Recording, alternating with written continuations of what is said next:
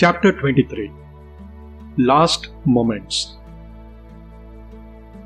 Dasaratha continued, "Listen, I shall tell you what followed. Having committed a sin and seeing the young ascetic die, I stood wondering what to do next. Finally, I decided that it was my duty and my interest to do what he advised me.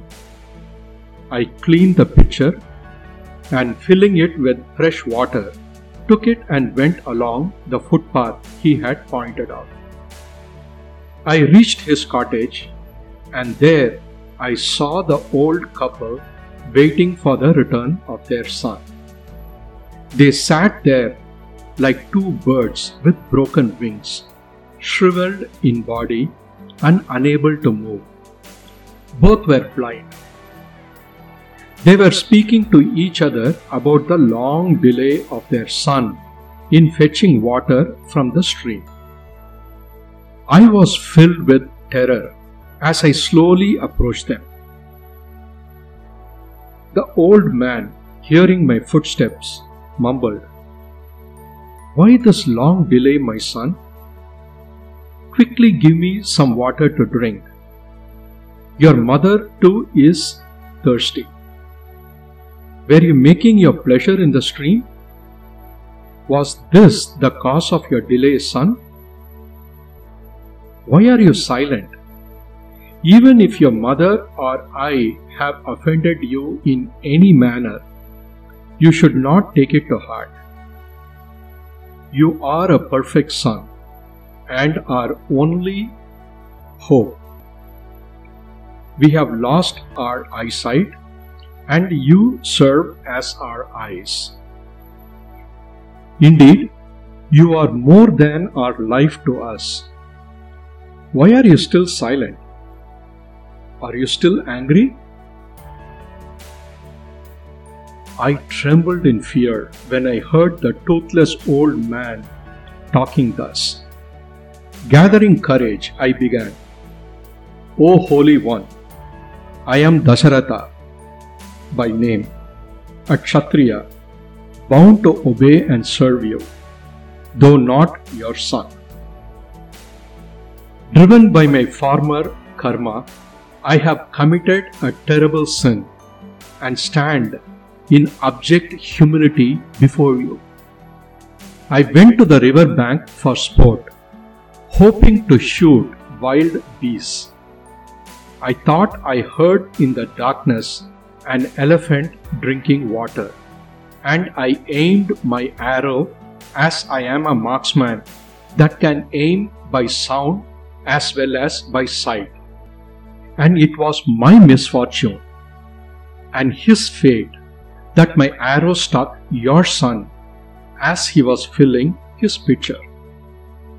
With a gurgling I had mistaken for that of an elephant drinking. Thus, without intending it, I fatally wounded your beloved son.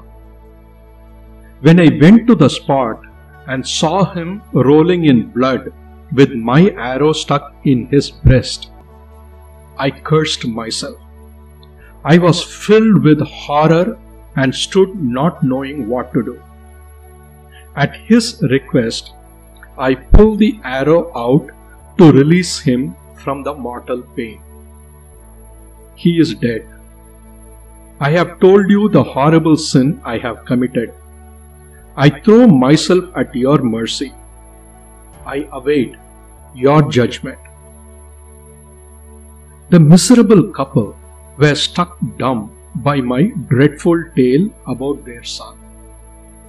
Tears poured from their sightless eyes, and the old man said, "King, your sin is indeed great, but it was done in ignorance, and you have come yourself to tell me your crime.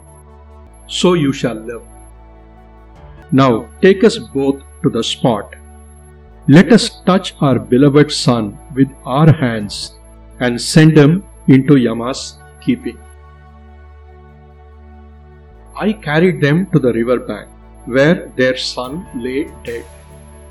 They felt his body all over, cried and blessed his soul, and performed the cremation.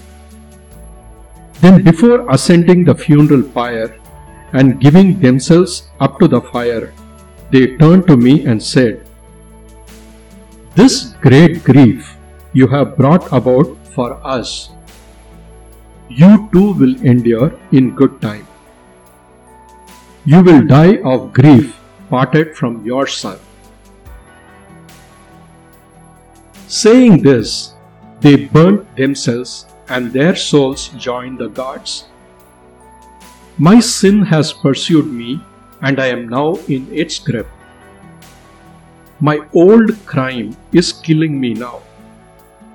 As food prohibited by the doctors, foolishly consumed by a sick man, kills him, what that old father uttered in unbearable grief has now come true.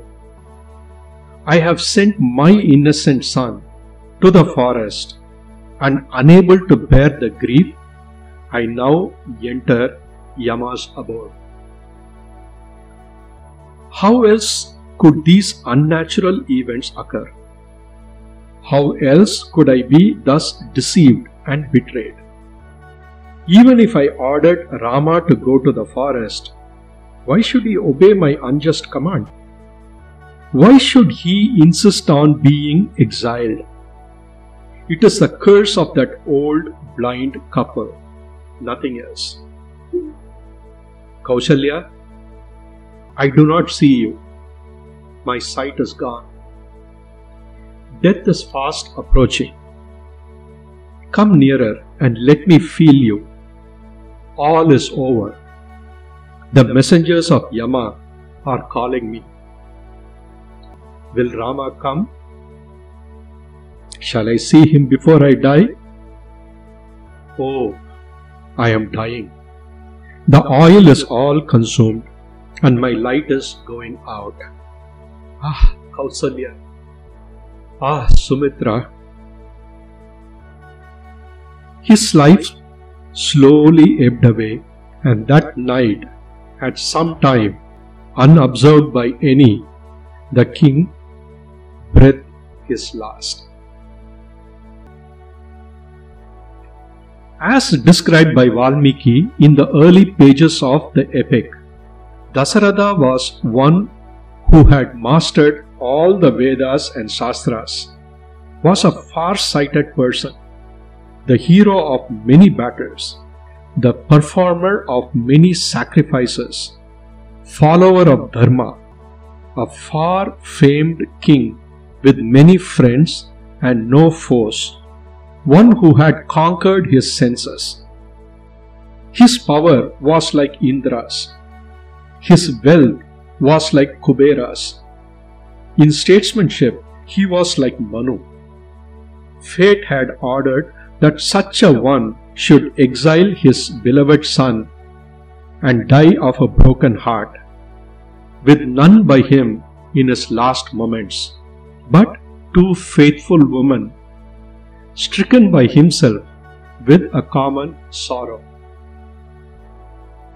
Since the king had so often fainted and recovered, his death was not immediately noticed by Kausalya or Sumitra.